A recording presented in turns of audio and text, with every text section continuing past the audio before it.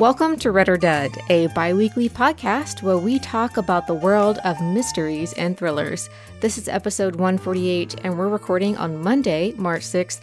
I'm Kendra Winchester, here along with special guest, Liberty Hardy, and we're coming to you from Book Riot. Welcome, Liberty. Hi! Thanks for having me. I'm very excited to be here. I always love guesting on the mystery show because that was my first favorite genre as a child, so mysteries are close to my heart. First love. Yes. First love. Yeah. It was also my favorite sticker to put on the books. Like, my mom worked at the library, and you'd get those, like, little genre stickers. Right, yeah. And the mystery one had, like, the outline of this, like, person in a trench coat with a hat pulled down and, like, holding a spyglass. My library had the same one, which is really cute. It was my favorite one. Yeah, I love having you here. Always love to chat with you about books. You always have great recommendations. And thank you. And of course, if folks don't already know, you are the co-host of the All the Books podcast. So yes. you wear many hats. Yes, where we talk about new releases. We just passed our 400th episode a few weeks ago. Congratulations. Which seems impossible, but there you have it. Yeah, it was the very first thing I learned about Book Riot was I found Book Riot through that very first episode of that podcast. So oh, how exciting. Throwback. We love a throwback. Well, we have so many things to chat about today. Yes. But first, I wanted to ask you, what are you currently reading? Well, I am in the middle of my 32nd reread of The Secret History by Donna Tartt. I read it every February, although I'm a little late this year. And it was the 30th anniversary last year. I had read it an extra time the first year it came out, which is like a mystery. It's a mystery where they give you the reveal at the beginning, It really and you is. go backwards, and it's amazing. It's an amazing piece of literature. And I started reading this for the show because I was very excited about it. I'm in the middle of The Swifts, A Dictionary of Scoundrels by Beth Lincoln and illustrated by Claire Powell. It's a middle grade mystery. It's a little bit Westing Game, a little bit Green Glass House with sort of like the bit of Addams Family thrown in. It's about the Swift family. It's a very large family living in this giant mansion. When we meet them, they are practicing for their great aunt Schadenfreude's funeral. She makes them practice once a month to make sure they're going to get it right when it actually happens. And once a year, all of their extended family members come to the house to talk about the past and maybe look for treasure, because many years ago, their Uncle Vile, who was as bad as his name implied, sort of screwed over some of the other family members and hid a bunch of their treasure. And so one of them murdered him for it. And no one knows where it is. So there's a young girl named Shenanigans. The names for the Swift families are all chosen from the dictionary. Like, on the day that they're born, the family dictionary is brought to the parent, who puts their finger down, like, without looking in the dictionary, and you get named whatever they happen to land on. So it's amazing. Yeah. So she's Shenanigan, and she thinks she knows where the treasure is. She thinks she's figured it out. She's going to steal it and run away. But then someone murders Great Aunt Schadenfreude, so she's going to have to figure that out first. That sounds delightful, doesn't it? Yeah, it's great fun so far. I'm only like 20% of the way in, maybe. I've been trying to get my nephew into mysteries, so I think I've just been handing him the wrong ones, but he's also very sensitive. He gets scared very easily, so I'm always like, okay, I was not scared, but trying to think. And I'm like, he's 13, you think he would be okay, but no, he's just a little snuggle bear, not necessarily into murder yet. Yeah. Well, then, there's like the Hardy Boys and the Nancy Drew, like the early series, those don't have any death in them. I remember when I was in middle school, that's when the new Nancy Drew series came out, like with the updated covers, and like she was like a fancy teenager and like designer clothes, and they used to have like actual murders in them, and I was like, oh, what is this? That's also where I first heard about the Bends and decided I did not ever want to go scuba diving ever. Agreed. Especially since they keep scuba diving in those caves, it freaks me out every time. Claustrophobia and a fear of the water all in one. Just thank you. But yeah, so I just finished I Have Some Questions for You by Rebecca Makkai. So good. So good. I read it I listened to the audiobook like all in one day. It's performed by Julia Whelan, who is a superstar. And it is just a fantastic book about this woman who goes back to her high school, which was a private school, and she's going to teach this film history course and a podcasting course over 2 weeks. And while she's there, a lot of these details about a young girl, I guess at the time, named Thalia, who died, and like, was the right guy put in prison? Was he not? It's so good. And it's a lot of very interesting and much needed commentary about true crime, which listeners might remember is something we've been talking a lot this year on the podcast. So would recommend. Just so good. I liked it better than her previous novel. Yeah, I think it's my favorite of hers too. So good. All right. Well, that's what we're currently reading. Before we jump into the next part of our podcast, let's have a break for our sponsor. Today's episode is brought to you by Sourcebooks Landmark. So King Solomon says something very interesting to his son before he dies, and that is, quote, "Don't let the white man take the house," end quote. These, as I just mentioned, are King Solomon's last words to his son as he dies. Now, all 4 Solomon siblings must return to North Carolina to save the kingdom, their ancestral home, and 200 acres of land from a development company. Told in alternating viewpoints, Long After We Are Gone by Tara Shelton Harris is a searing portrait of the power of family and letting go of things that no longer serve you, exploring the burden of familial expectations, the detriment of miscommunication, and the lessons and legacies we pass on to our children. It's an explosive and emotional story of 4 siblings, each fighting their own personal battle, because who isn't, who return home in the wake of their father's death. Make sure to check out Long After We Are Gone by Tara Shelton Harris, and thanks again to Sourcebooks Landmark for sponsoring this episode. Today's episode is brought to you by Tor Books. So if you are a fan of epic fantasy, if you're a fan of Scott Lynch and or Joe Abercrombie, but you want something a little different, you want a hero who's like a bit of a mess, then The Silver Blood Promise by James Logan is for you. In it, Academy dropout / disgraced noble heir Lacan Gordova's life is in shambles. All he's got going for him is 1, he is a card sharp of considerable skill, and 2, a lot of, maybe potentially a little too much, wine. So those are the positives. So when the bizarre murder of his father robs him of even the off chance of redemption, Lacan decides to make amends another way. He's going to unravel the mystery behind the killing, even if it takes him to the underbelly of Sophrona, a city of danger, secrets, and merchant princes. Finding the truth is one thing. Finding the truth and staying alive is like a whole other thing. So make sure to check out The Silver Blood Promise by James Logan on sale May 7th. And thanks again to Tor Books for sponsoring this episode. All right. So before we jump into today's theme, we have a little segment here that we like to ask folks for suggestions. So we love suggestions for upcoming episodes because they really help us plan out the different episodes, gives us new ideas, and it's a great way to know what our listeners want more of. And it also helps us expand our reading horizons. So if there's something we haven't covered or haven't covered in a while, definitely reach out with any of those recommendations. You can shoot us an email, which will be linked in the show notes, or you can find us on social media. We will have, again, all that contact in the show notes. And we always like to say this at the top of the show to give you a moment to think about what you would like to email us about. So please feel free. You can just say hi. That's fun too. All right. And of course, as always, a reminder that you can rate or review us in your podcatcher of choice. And that is lovely. We would greatly appreciate it. We always love to hear what you like about the show, what you'd like to hear more of, etc. So yeah, there's our little note there. And Liberty, we have some other news that we want to talk about today. Something new that's happening over at Book Riot. Would you like to share a little bit more of that? Yes, there is a new newsletter. It is called The Deep Dive. If you are looking for fascinating stories, informed takes, useful advice, experts in the world of books and reading will write things in Book Riot's newest newsletter, The Deep Dive. You will get exclusive content delivered to your inbox. You can check it out by going to bookriot.substack.com. You can check out your membership level.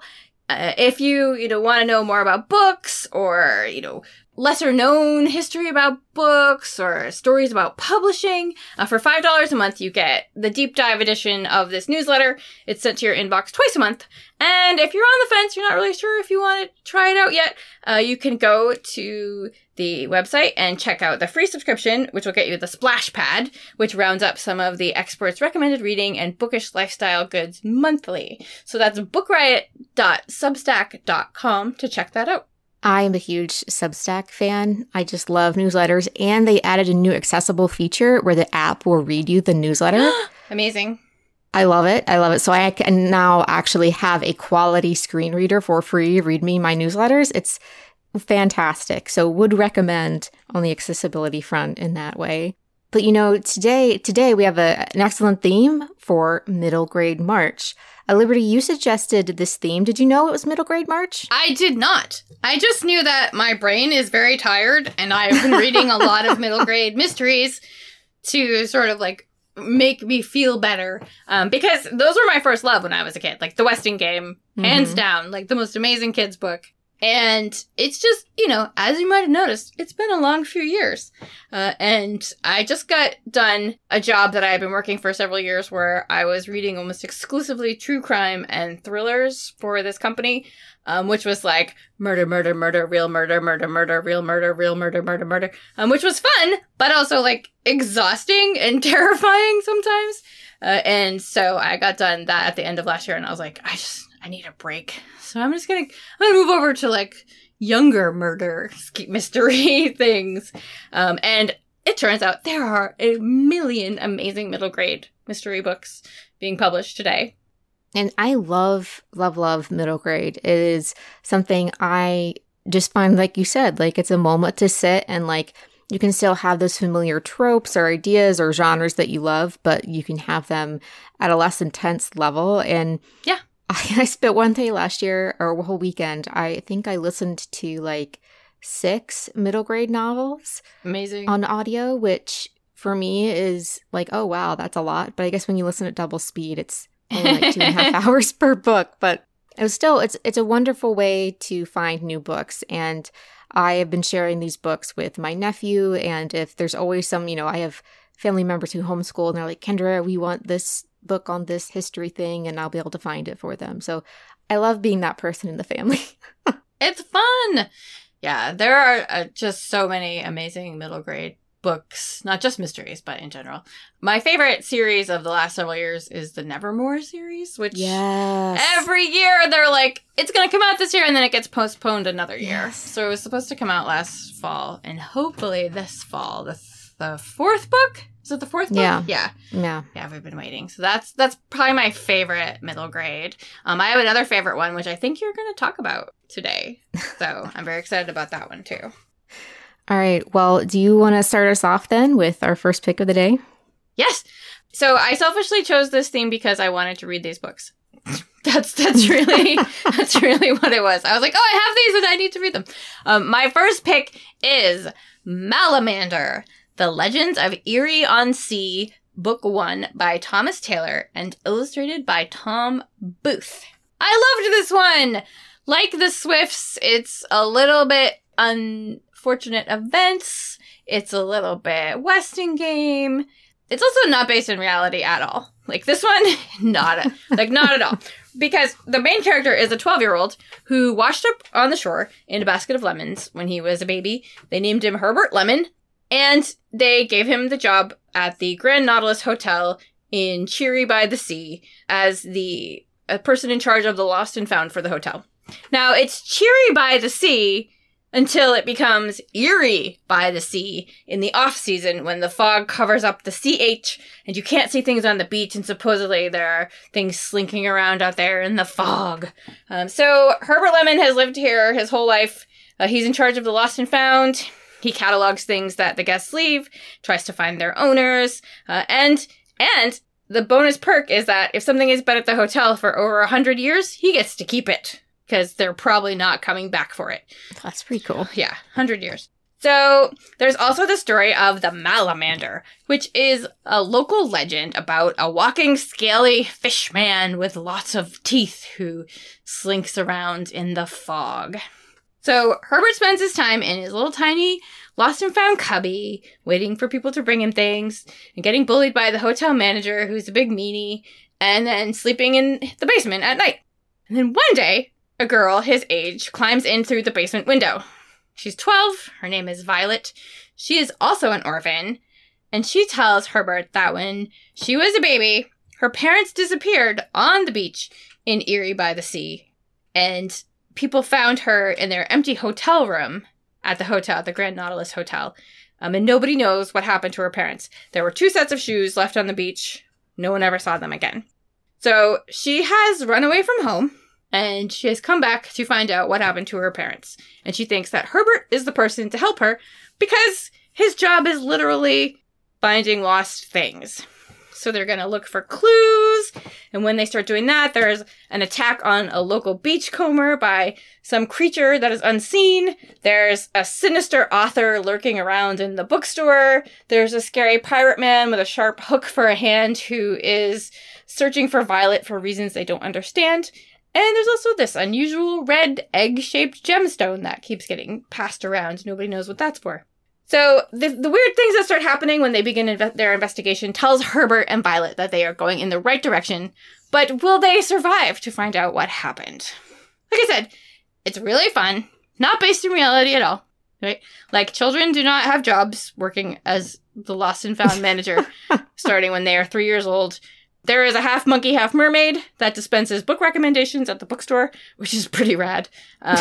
They also search the room where Violet's parents stayed 12 years before and find clues to their disappearance.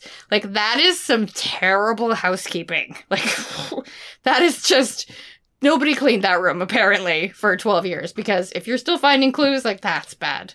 It's interesting that you brought up your nephew, because I'm reading this book, and the same is true for my next pick. There are some very intense situations that I was wondering, like, am I more sensitive to these as an adult? Like, I don't have children, but I'm reading them and going, oh, this is so scary. This would be so scary for a kid, right? Where actually, like, I think as a kid, I'd be like, this is rad. But as an adult, I'm like, oh, this is like the villain punches Violet in the face. She gets shot with a crossbow, and I'm like, oh, this is so scary. But kids are probably like, whatever. But they're just so fun. There are 2 other books in the series now that include other mysteries, including one that is about, we might find out Herbert's origins, like where he washed up in the basket of lemons. And there is a 4th coming in April. So this is Malamander, The Legends of Erie-on-Sea, Book 1 by Thomas Taylor and illustrated by Tom Booth. Well, I'm definitely going to have to go find that one now. Yeah. It sounds so cute.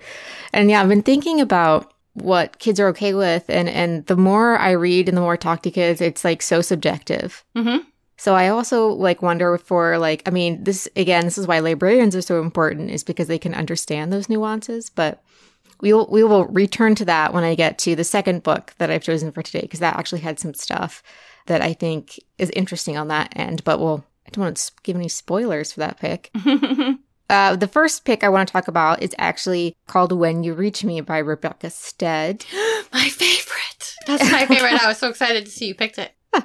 Well, I love this book for a lot of reasons, but for me, it was really important because it was one of the first books that drew me back to middle grade as an adult. Because I didn't read middle grade for ages. And so When You Reach Me is about this girl named Miranda. She's in 6th grade and she lives in New York City, and her best friend Sal and she they have a beautiful friendship. But very early on, something happens to him. He gets punched by another kid and then he kind of disappears, and Miranda doesn't know where he went. And for me, I had a best friend in 5th grade, 4th or 5th grade, and she moved away. And so for me as an adult, I was kind of surprised that I deeply related to Miranda's experience of then trying to go and make new friends at her school. But while all of this friendship stuff is going on, she keeps getting these weird notes left for her, and they know things about her that no one else should really know. So she's trying to figure out this entire time who is sending her these notes, what is going on. And the book is like a little puzzle. Like I'm trying to be very careful not to mention too many things because it is a puzzle, but it's so delightful as she tries to figure out who's sending her all the notes. So Liberty, you said that this was one of your favorites. Do you remember like when you first picked it up, and did you see the puzzle like coming around and like what was going to happen? I did. I saw that there was a puzzle. I did not know what was going to happen. I think that you did an excellent job talking about it because I feel like everything that I read about this, people give away the things that make it so special. Yes. Like there's this thing to it that you just can't talk about, and everybody talks about it. So look, this is a book that I really recommend that you don't read anything about before you read it. Because it'll ruin it for you. Especially since it's only 200 pages. Like, it's even short for a middle grade novel. And the reveal, like, I didn't read anything going into it. I just saw that the library had it on audio, so I randomly picked it up. And when I was listening to it, I saw none of it coming. And it was so delightful because I had to be like, wait, what happened? And like rewinding the audiobook. And I'm like, what?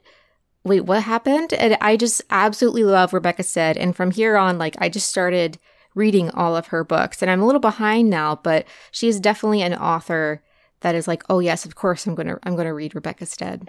Yeah. She is so delightful. So she has a new book coming in August, and I just got it. It's her and Wendy Mass. It's called The Lost Library. It has a big orange cat on the cover. And the summary says it is a classic middle grade novel about a little free library guarded by a cat and a boy who takes on the mystery it keeps. Well, is that not fantastic? Yeah. It says it's told by a ghost librarian. I mean, it just keeps getting better. Right? A ghost librarian and a cat that guards a little free library. Like, yeah, I'm very excited. That is so cute.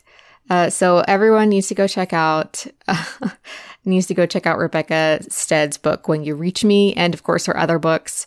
They're just fabulous. So good.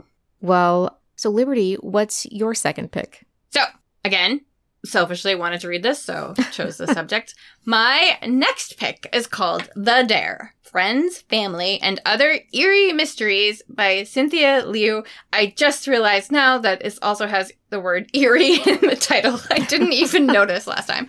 Okay, so this one is a mystery about being the new kid in town. I like these new kid in town stories, like where you show up and the other kids tell you, like, about the scary local legends and the mysteries that have happened in your town, or, like, maybe what, happened at your school. There's a lot of YA like that. Like, the Tiffany D. Jackson White Smoke is an excellent example of, like, moving to a new town and something really scary is going to happen, and it's a mystery. But this one is about a 12-year-old Chinese-American girl named Paris Pan. Her father flips houses for a living.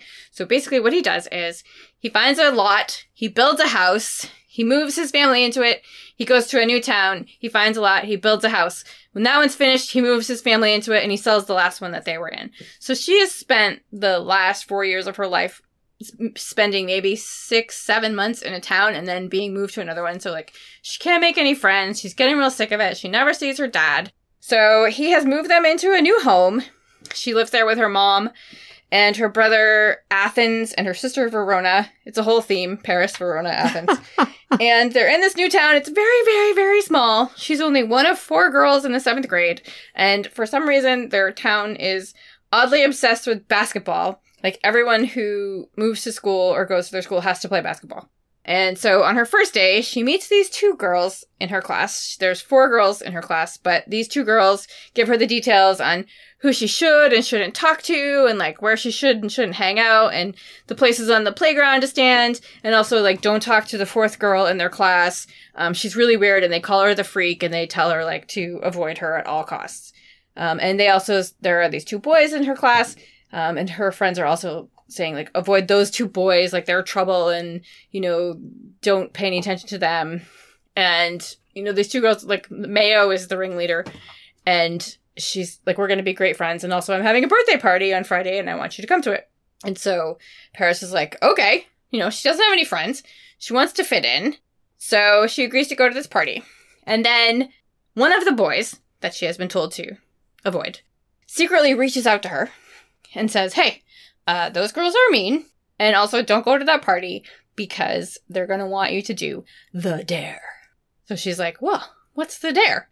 And the boy tells her that in the 1980s, a young woman their age named Beth was probably murdered.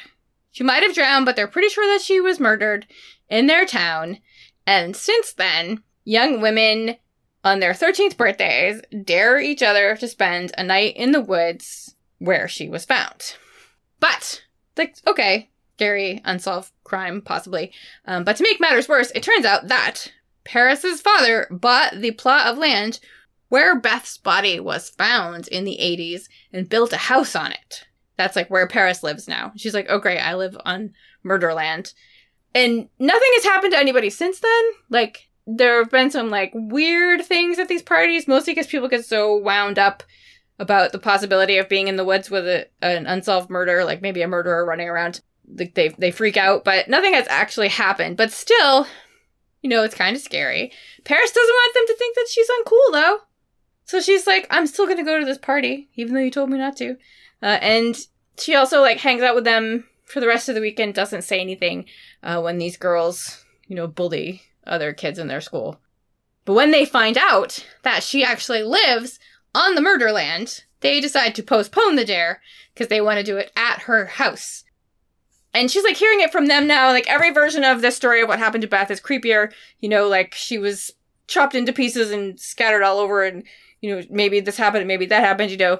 And Paris is getting scared. Like, she's getting more and more scared, especially because creepy things are happening on her property. There's a really frightening abandoned shed on the edge of their land. The door keeps opening and closing on its own. Her dog really wants to go in there and dig around, and she doesn't know what the dog is looking for, and she doesn't want to go in there and get the dog out. And it's really freaking her out. And also, does she want to be friends with the mean girls? Like, she wants to fit in. You know, she just wants to fly under the radar and have everyone leave her alone and maybe make some new friends. But these girls are mean. So, can she solve the mystery of what happened to Beth? Is there a murderer still on the loose?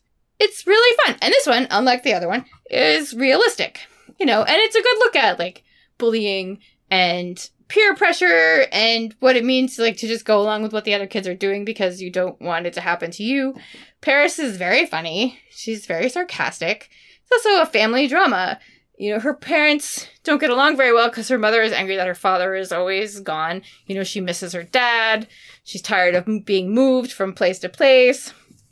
And the thing about this book that I was saying, you know, is scary is, like, they have these conversations, like, these kids have conversations about serial killers and, like, you know, a cooling off period and how they can go this many years without murdering someone. And I was thinking, like, oh, this must be so scary for kids. But then I realized, like, when I was, like, 8, I was reading Stephen King and Robin Cook.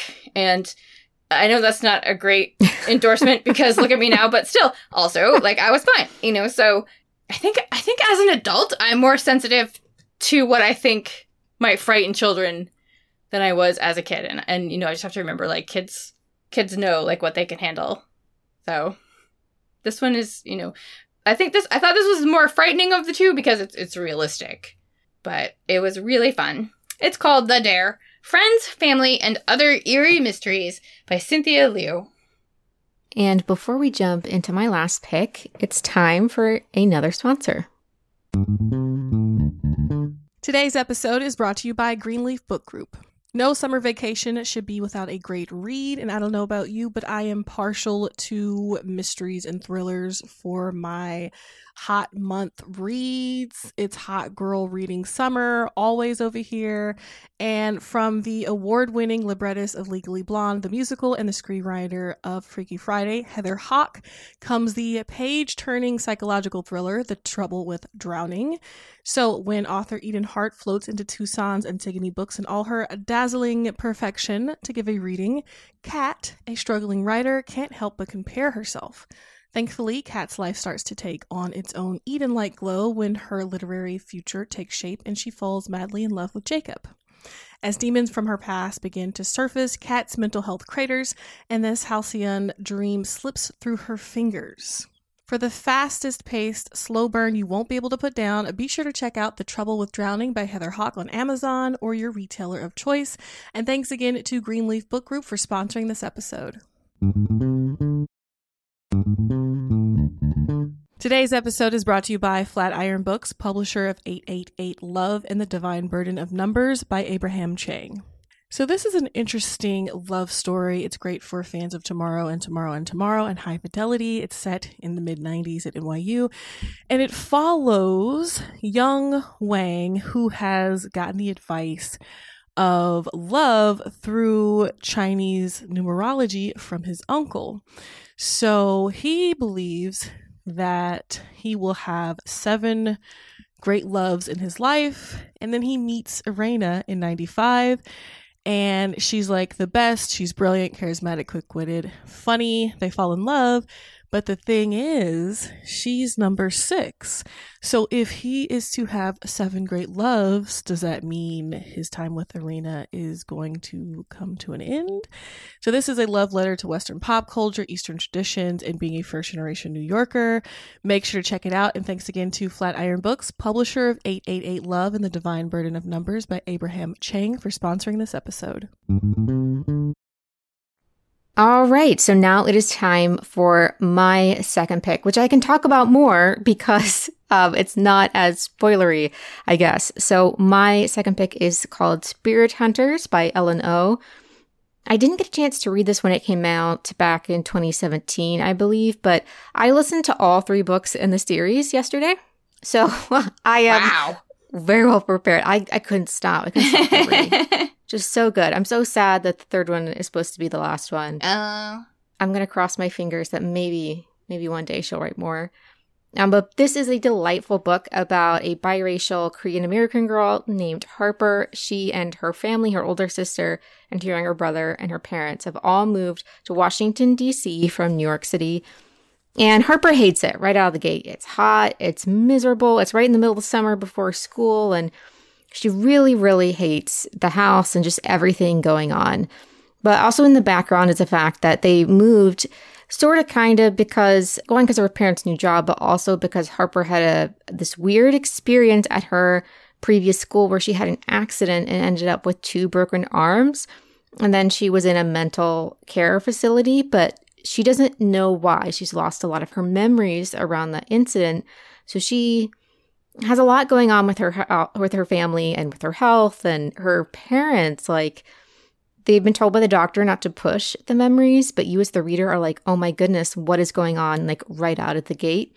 And she has like these little diary entries, these like, it's called My Stupid DC Journal or something, and she like ferociously like writes in it, which is delightful. But early on, her brother's room is a little weird. Her brother has a new imaginary friend.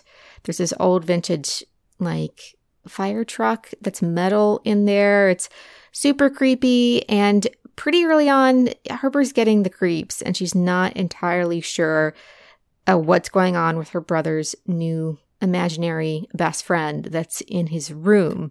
And you can see where this is going since it's called Spirit Hunter, but it's a really delightful ghost story, and I was riveted very quickly, which explains why I listened to all of them. But it does, like we've been talking about, like, there is an incident where she ends up cutting her arm on this vintage fire truck for various ghosty spirit reasons, and she has to have like 25 stitches. And it talks about all the blood that was soaked on the thing, and I'm like clutching my little like pearls, and I'm like, wait, like, the kids are probably fine. Like, they watch Star Wars, and the guy gets his hand cut off. Like, they're gonna be fine.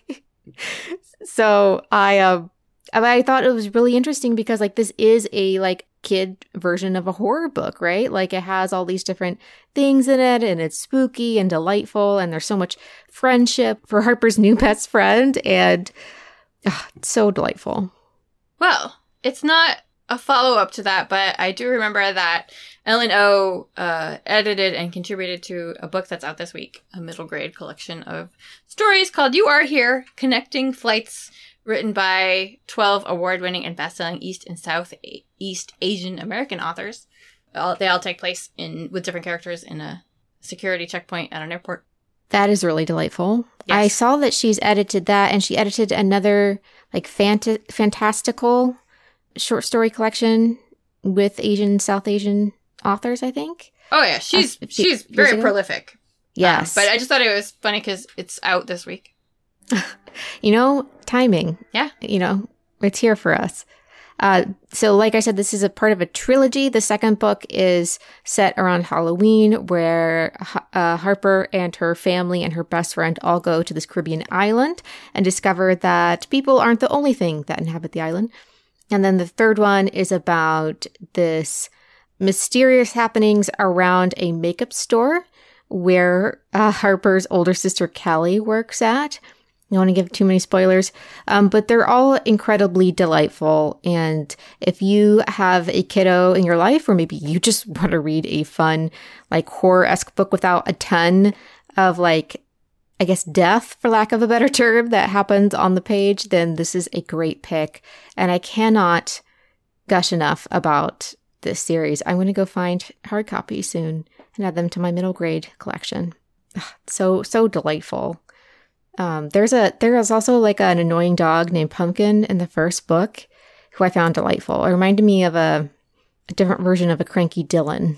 Dylan in his older age is a bit cranky. Anyway, I'm going to quit gushing. That is Spirit Hunters by Ellen O. And would definitely recommend everyone go check that out. Hooray! I know, those are our picks for today. And if you want more picks or have recommendations, again, make sure to email us via the info in the show notes.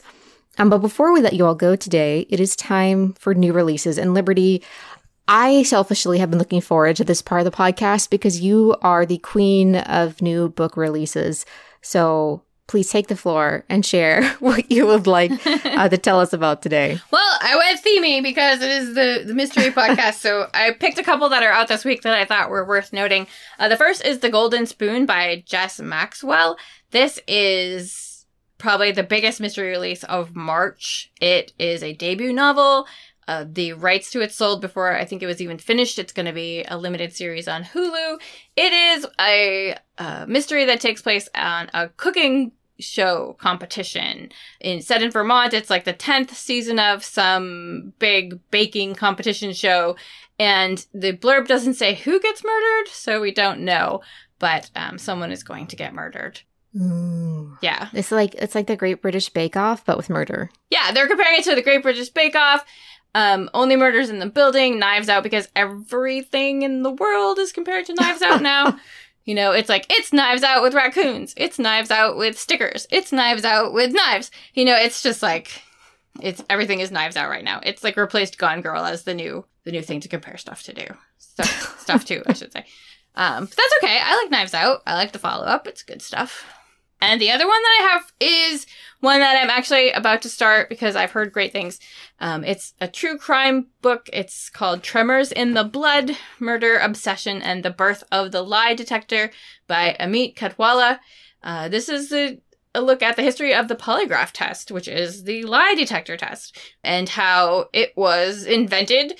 And they would strap you into a chair and put it around your chest and put things on your fingers and take your blood pressure rate. And for a very long time, the results of the polygraph test were accepted as fact. Like people, many people were convicted on the results of this test, not taking into account that, have you ever heard of white coat syndrome?